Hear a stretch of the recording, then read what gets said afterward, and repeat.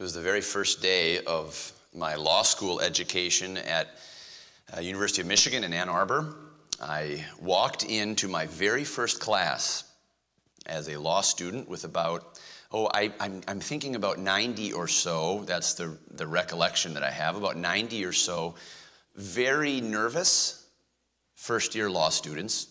There was kind of an eager anticipation in the class as we're sitting around with this big group of people we didn't know and expecting what this class and this whole law school experience would be like. And it was the class Constitutional Law. We were going to be learning about the United States Constitution.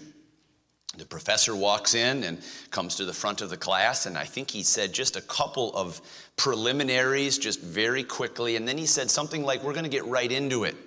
We're going to get right into our lesson here. And he began looking down at his list of attendees in the class, and he said, Mr. Magnuson, is there a Mr. Magnuson here? And it was one of those moments in life that you say, really, Lord? Me? There's like 90 other people in the class. The guinea pig at the first day of the class has to be me. And so, I kind of raised my hand, yeah, right here.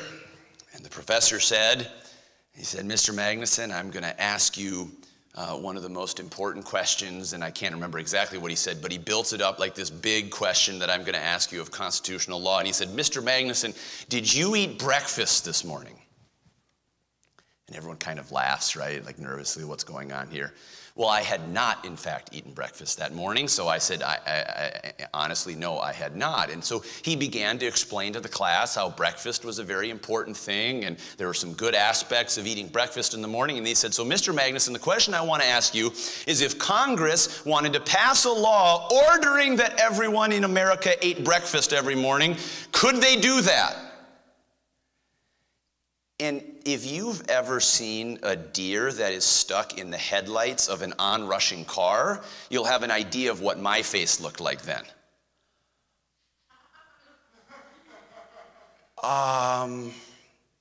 See, because I knew the answer was no, right? I mean, we all know. Everyone would have said, well, no, of course they can't do that. So you take the first step, well, no.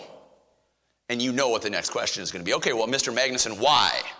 And then I'm really stuck, right? And I stammered out some answer about, well, I think we have the right to decide whether we can eat breakfast or not. And then he took that as a teaching opportunity to start asking other people and getting feedback until we got to the right answer, which is, well, of course, you're all constitutional law experts. You know the answer to this question. Congress only has the certain delegation of authority that the Constitution gives it, and it doesn't cover whether an individual person eats breakfast in the morning.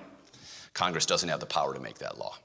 That was the right answer. I didn't embarrass myself, I think, too badly in hindsight, but I'll tell you, it's one of those things that is just like, you've got to be kidding me. Well, law school education, professors love tormenting students with these kind of questions. And for the next 3 years, it seemed like we were all waiting in anticipation. I really didn't do my reading as much as I can, but if I get asked a question about this case, what am I going to say? And it's like this torment the whole time, preparing you probably for getting grilled by judges at some point later in your career. Well, why do I start there when I was under interrogation? I was under examination because this morning we're going to look at Jesus putting his students, his class, under examination. This examination has been coming. We have been building up to this moment, as I said last week, for the last 8 chapters of the book of Mark. The whole book of Mark, the whole gospel, is ascending to this peak. It is the peak of the entire book, and it's basically halfway, square in the middle of the book of Mark. And now from here, everything from the gospel of Mark will flow from here.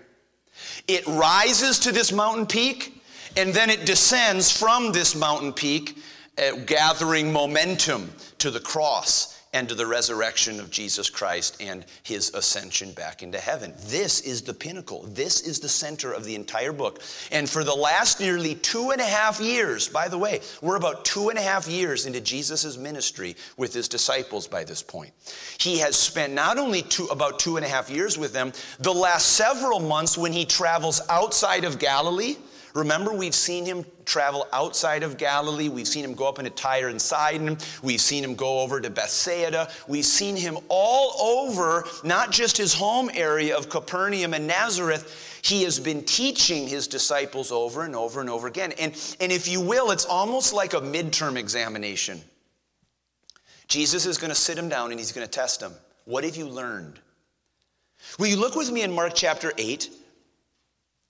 Look with me at verse 27. And Jesus went out and his disciples into the towns of Caesarea Philippi. Where is Caesarea Philippi? You remember last week we were in Bethsaida. And the best guess is that this town was on the Jordan River, close to the Jordan River, just north of the Sea of Galilee. If you followed the Jordan River about another, saw it estimated about 25 miles north, you would be in ancient Caesarea Philippi. This was a really significant town. It was kind of a capital city for the man called Philip the Tetrarch, the son of Herod the Great. And Herod the Great's kingdom was broken out into 4 different areas. Philip the Tetrarch ruled this particular area. It was a really significant city, and Jesus was in the villages or the towns. Think of like the suburbs, if you will, of Caesarea Philippi, just the area of Caesarea Philippi north of the Sea of Galilee. And notice what is, by the way, he asked his disciples, as they're on this journey, as they are in this region, he asked his disciples, saying unto them, whom do men say that I am? Here's the first quiz question, the first midterm. What's the word on the street? And they answered, John the Baptist, but some say Elias or Elijah, and others one of the prophets. And he saith unto them, but whom say ye that I am? Here's the clincher question. This is the midterm examination. He says, who do you say that I am? The simple point that I want to make to you today, friends, is that this is the most important question that you will ever answer in your entire life. I want to today have us come into this question like we are under a midterm examination, a far more important and a far more pressing, and I hope a far more sobering question than, Mr. Magnuson, what'd you eat for breakfast this morning? I can assure you it is. Because I want to say to you today, friends, if this Bible is true, and I only say that because there may be 1 or 2 people or more here today or within the sound of my voice, you're not sure about that. You're not sure if you can trust the authority and the validity of the Bible. But I say to you today, I say it by way of warning and by way of sobriety, if this Bible is true, if this book is true and it is authoritative and it is inspired, your eternal destiny will be determined by what your answer to that question is. Whether you spend eternity in heaven or hell will come down to the answer to this question that Jesus asked his disciples, who do you, not the crowd, not mom and dad, not the pastor, not the people sitting in the pews around you, who do you say that I am? What would our answer to that question be this morning if Jesus of Nazareth were standing here in the front and he were looking at you and saying, friend, who do you say that I am?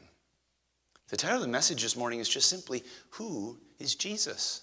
Who is Jesus? And there may be a couple people here today who you say, I'm not sure about that. I have to be honest with you, Pastor. I am not sure about who Jesus of Nazareth really was. There may be some of you who say, I already know the answer to that question. I could tell you exactly who I believe Jesus is, and that's great. But I want to encourage you today to come into it not with the view of someone who's been a Christian for a really long time and knows all the answers to the questions. I want you to come in today like you're hearing this for the first time and you're being asked to searchingly examine your own heart. Who do I really believe? Who am I convinced that Jesus of Nazareth really is?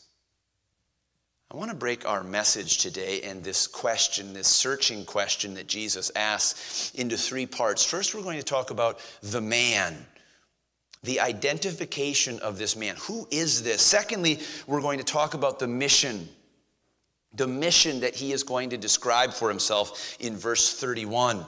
And then we're going to talk thirdly about the meaning of all of this, the meaning of this question as it relates to our own life. That's how we'll break up our topic here this morning.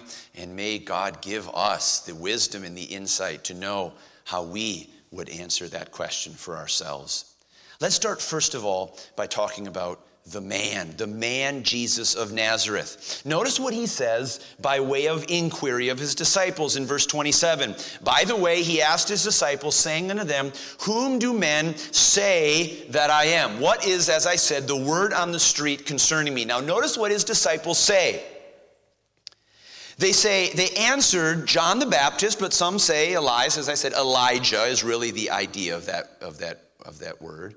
And others, one of the prophets. Now, I want you to notice something immediately about all of these answers that they give. All of them are compliments. None of them are insults.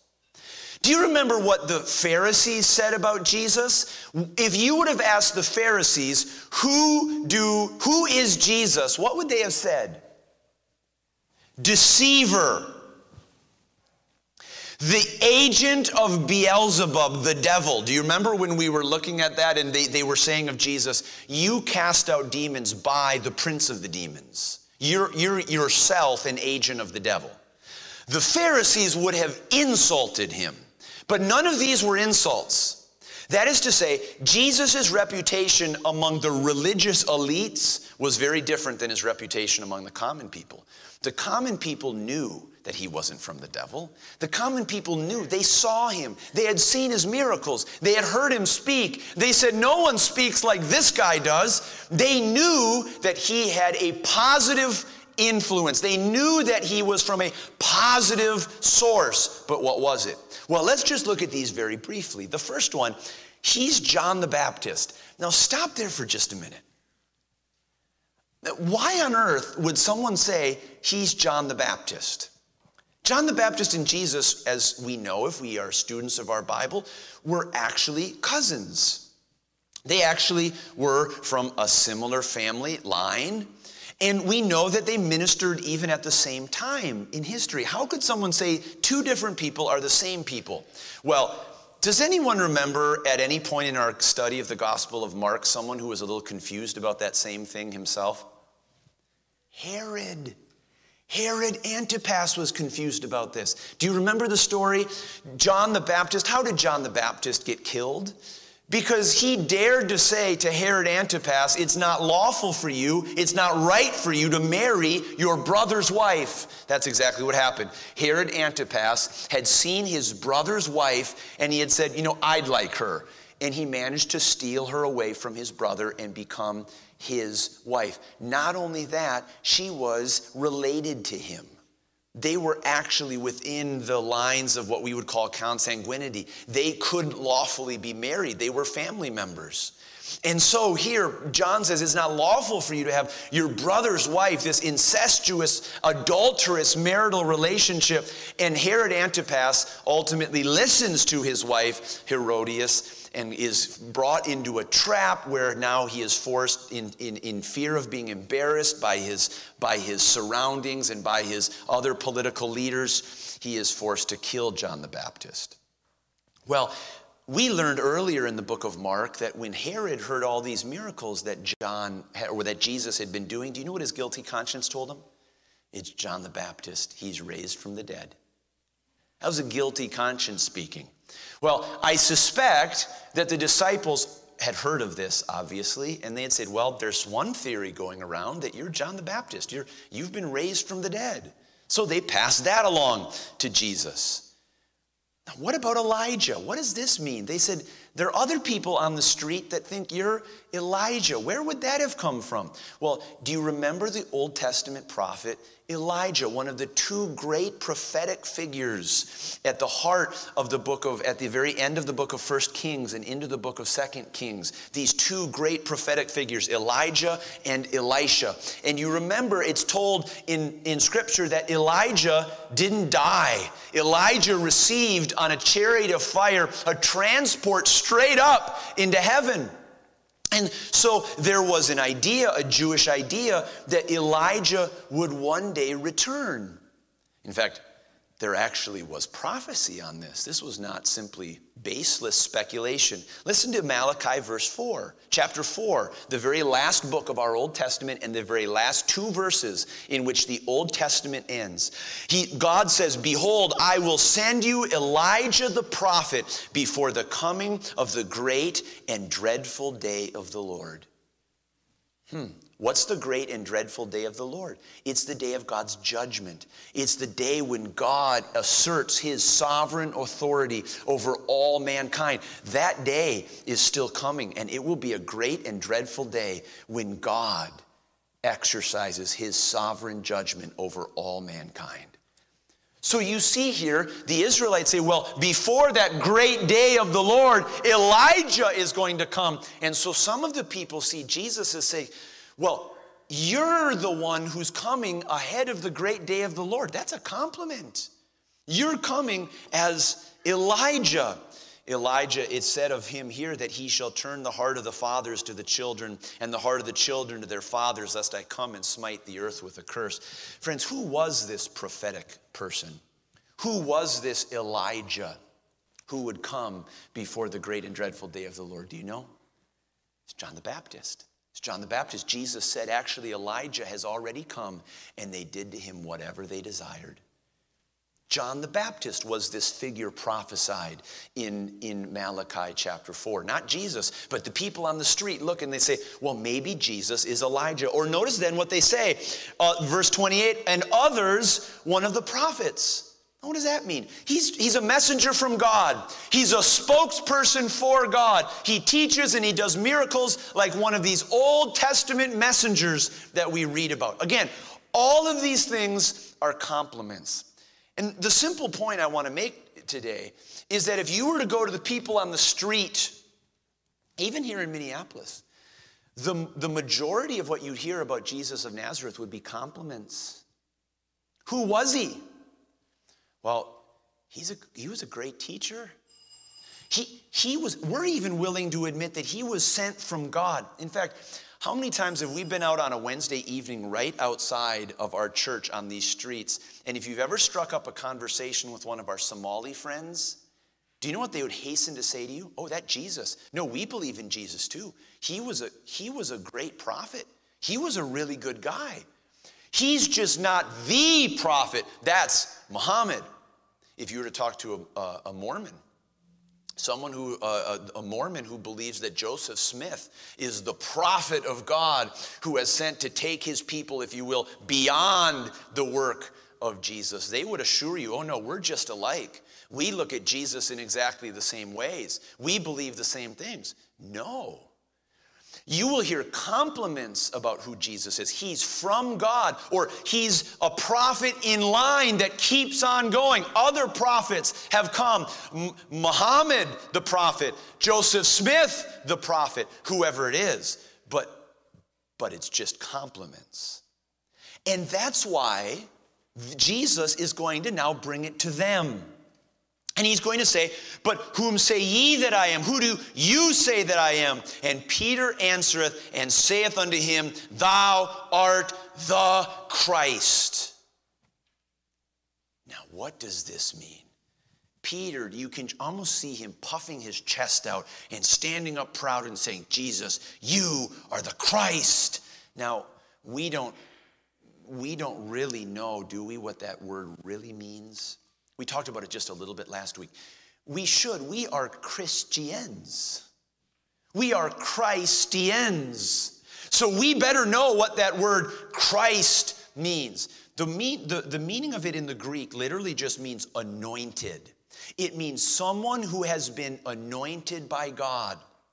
And this word is absolutely a critical one in the perspective of our Old Testament.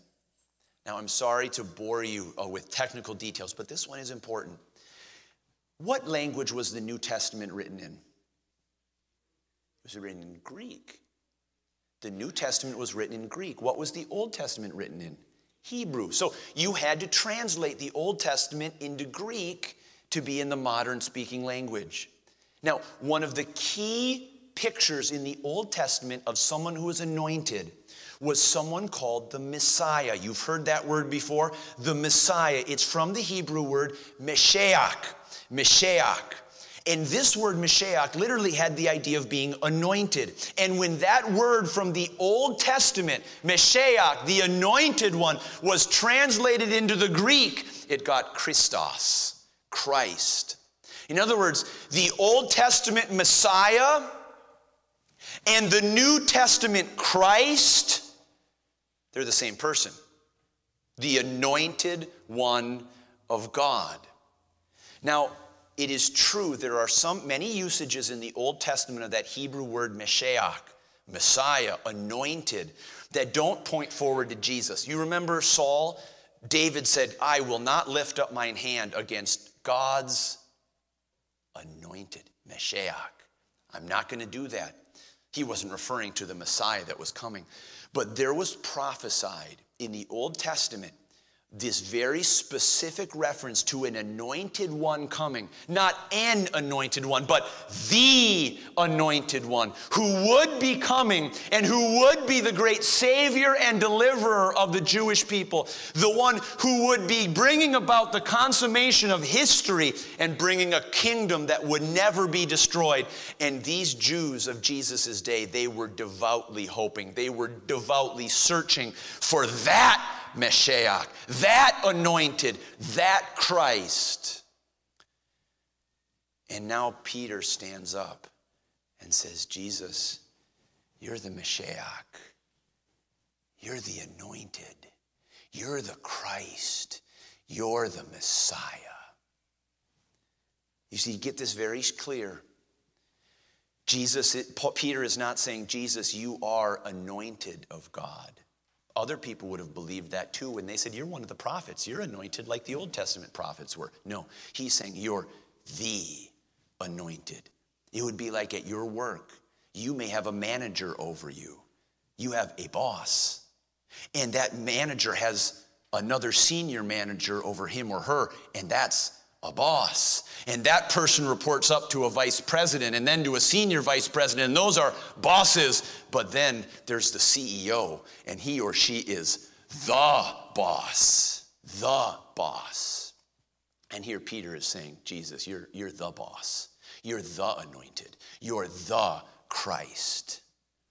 Now, what would this have meant? What would this have meant to the Jewish people? Well, we have a clue actually from Matthew 22. And maybe if you're someone who likes writing little margin notes in your Bible or just in your notebook, you'll take a look at this on your own. Because in Matthew 22 in verse 41, the Pharisees are gathered together and Jesus asks them, saying, what think ye of Christ?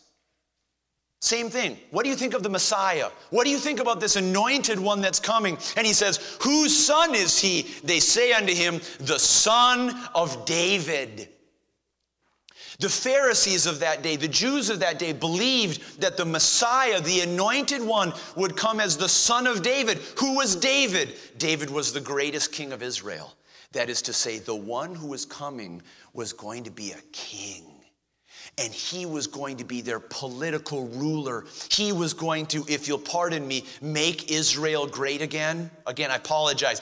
That's what he was going to do. That was his goal. And they were looking for it. Why? Because they were under the thumb of the Romans.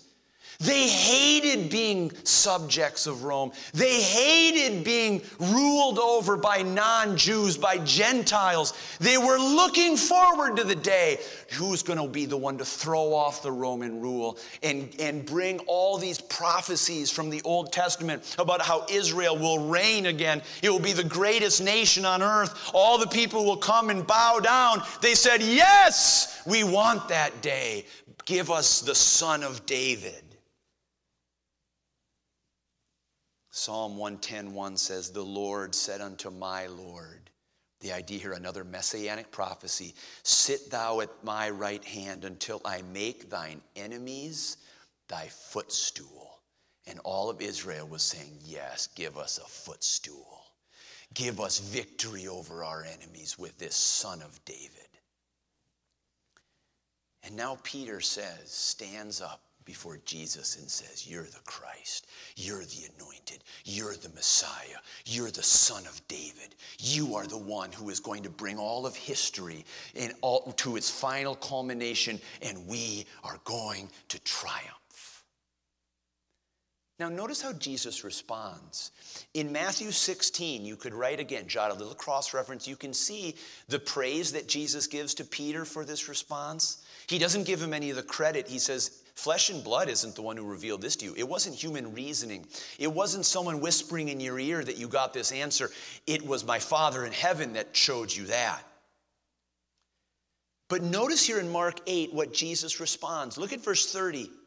And he charged them that they should tell no man of him. Don't tell anybody that I'm the Messiah.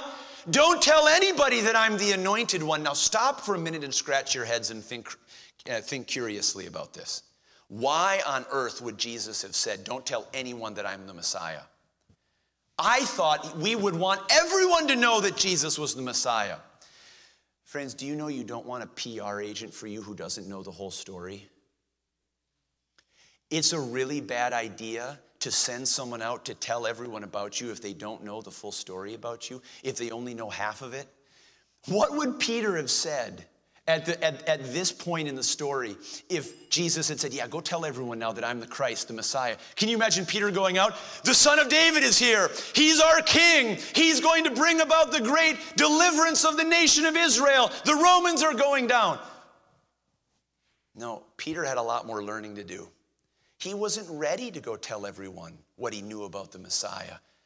And will you notice something with me? We see it next in verse 31. Let's move not from the man, but now to the mission. Notice what Jesus says. And he began to teach them that the Son of Man was another Old Testament prophecy. You can read it in the book of Daniel, chapter 9. About the Son of Man and who he was prophesied to be. Here Jesus is again applying this Old Testament prophecy to himself. He began to teach them that the Son of Man must suffer many things and be rejected of the elders and of the chief priests and scribes and be killed, and after 3 days rise again. Well, this is a strange plot twist. The one who had prophesied to be the Son of David, the great King of Israel. Jesus says, and just so you know, I'm going to suffer and I'm going to be rejected by whom? By the elders. Those were the most important lay people in the land. Rich and important rulers in the Sanhedrin, the governing council of Israel, the chief priests, and the scribes, the religious elite of the day. They're going to reject me. Now, you need to understand what that means. The word there that's used for rejected, if we were in our terms, it would be like you going into a gas station and handing someone a $100 bill. And what does someone at the gas station do when you hand them a $100 bill? They take it and they put it up to the light. And they look at it like that. They investigate it. They have some other techniques for determining whether it's legit. That's the idea. It is to investigate something and then to reject it like it's a counterfeit. You see that? Here, Jesus is saying the most important religious and cultural and social elite in my day are going to hold me up to the light. They're going to investigate me and they're going to say, you're not it. You're a counterfeit. And they're going to put him aside. And then they're going to kill him. Now, what I want to point out here, when Jesus is testifying to this, will you notice with me here in verse 31, he began to teach them that the Son of Man, and what's the next word that he uses? That the Son of Man must suffer. Not that he just simply will. He must suffer. You say, why does the Son of Man has to. Why must he suffer? Well, we might stop for a minute and say, well, is he saying that he's going to get overpowered by the devil? The devil is just too strong for him. He's got these great political and spiritual forces against him, and he must do it. He's going to be overpowered. Of course not. Why did he say he must? Well, if we just keep on going, I think we'll understand. Look at verse 32. And he spake that saying openly, that is plainly and clearly. He kept on saying it over and over again. He was telling them without any confusion, without any mystery, this is what's going to happen. And Peter took him and began to rebuke him. Now the idea of took him here is to take him aside. Can't you just see this? Jesus is teaching them, and Peter goes over and he grabs him and he says, no, Jesus, hold on, come on. We have a conference here. He pulls him to one side, and what does he do? He begins to rebuke him. Do you know the same word is used in the Gospel of Mark when Jesus is rebuking devils to come out of people? It's like Peter's looking at him and saying, no, Jesus, that's not going to be it. That's not going to happen. There's no way that's going to happen. Verse 33, but when he had turned about and looked on his disciples, he rebuked Peter. Same word. Peter rebuked him. He rebuked Peter. And look what he said. He wanted to make sure all the disciples heard. That's why he turned and looked on all of them. And then he said, get thee behind me, Satan. Wow. Peter had just been the one to stand up and say, you're the Christ. You're the anointed one. You're the one who God has revealed to me. You're the Christ. And now Jesus looks at him and says, get behind me, Satan. You say, what's going on here? Do you remember when we looked at the Gospel of Mark here about the temptation of Jesus by the devil? Do you remember what the devil said to try to distract Jesus, to detour him from his earthly mission? Do you know what he said? I will give you all the kingdoms of the earth. I will get all of these kingdoms lined up in your control if you do what?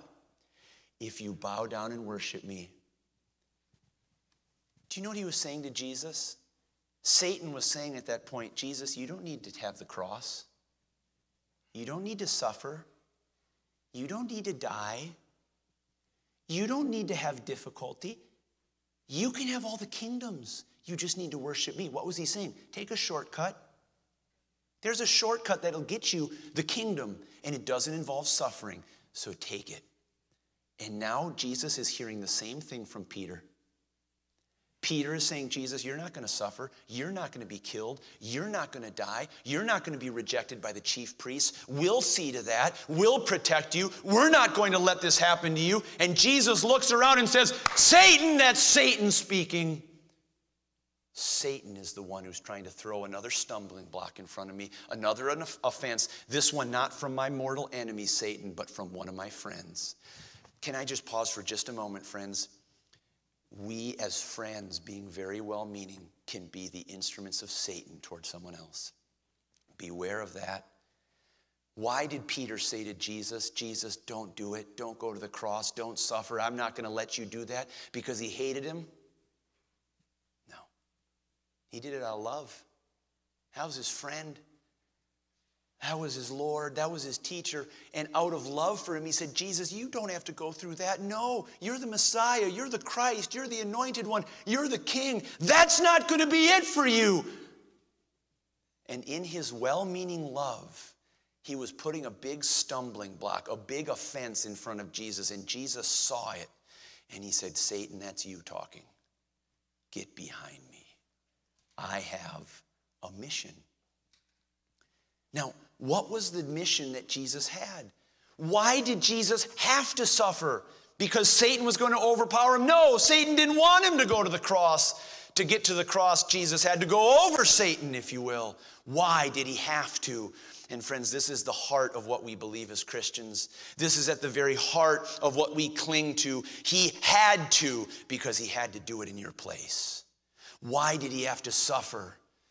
Because by the result of my sin, I deserve to suffer judgment at the hands of a righteous God. Why did he have to die? Because in my sin, I deserve to die and be accursed forever from him. Why did he have to be rejected by men, by the religious elite of the day? because I, in my sin, in my rebellion, I deserve rejection, not just from man, but from God.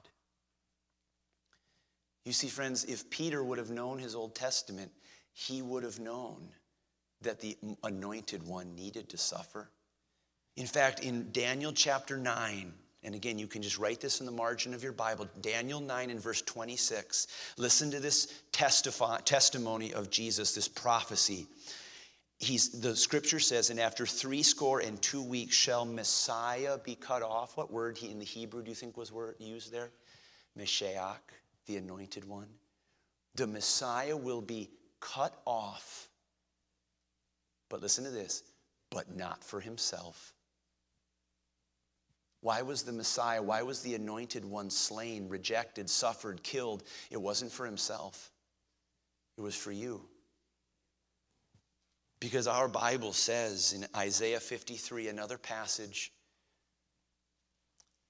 that surely he has borne our griefs and carried our sorrows.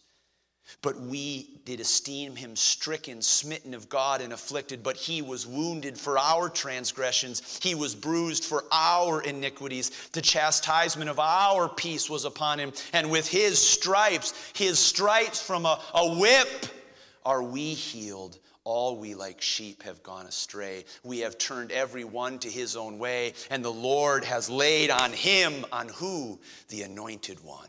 He has laid on Jesus the iniquities of us all. Friend, why did Jesus have to suffer? Why did he have to be killed and rejected? Why did he have to rise the third day from the dead? Because he had to do it for you. And he had to do it for me. What held Peter back from seeing the great truth that Jesus was trying to teach him? Notice what Jesus says. Get thee behind me, Satan, to Peter. For thou savorest not the things that be of God, but the things that be of men. That word savorest, we don't use that word very much. Here's what it means. It means you're setting your focus on. It means you're fixated on. You're looking at. You can only stare at man's concerns, your own human concerns. You can't be focusing on the concerns that are God's. And here Peter, in his love for Jesus, natural love, in his desire that Israel be exalted to its place once again, that Jesus would be this dominant warrior king as the son of David, he could only be concerned about human things. And Jesus is saying, no, you got to look beyond that. I have another purpose. I have another mission, and that's to bear your sins in my death on the cross. You see, friends, the man is Jesus, the anointed one, the Christ, the chosen one of God, the Messiah of the Jewish people. The mission that he came to do was to suffer, to be rejected, and to die for your sins and for mine, and ultimately to rise again from the dead to newness of life where he lives forever on the right hand of God. And that means thirdly and finally, as we close here, I want to talk briefly about the meaning of this passage for us. The meaning of this passage.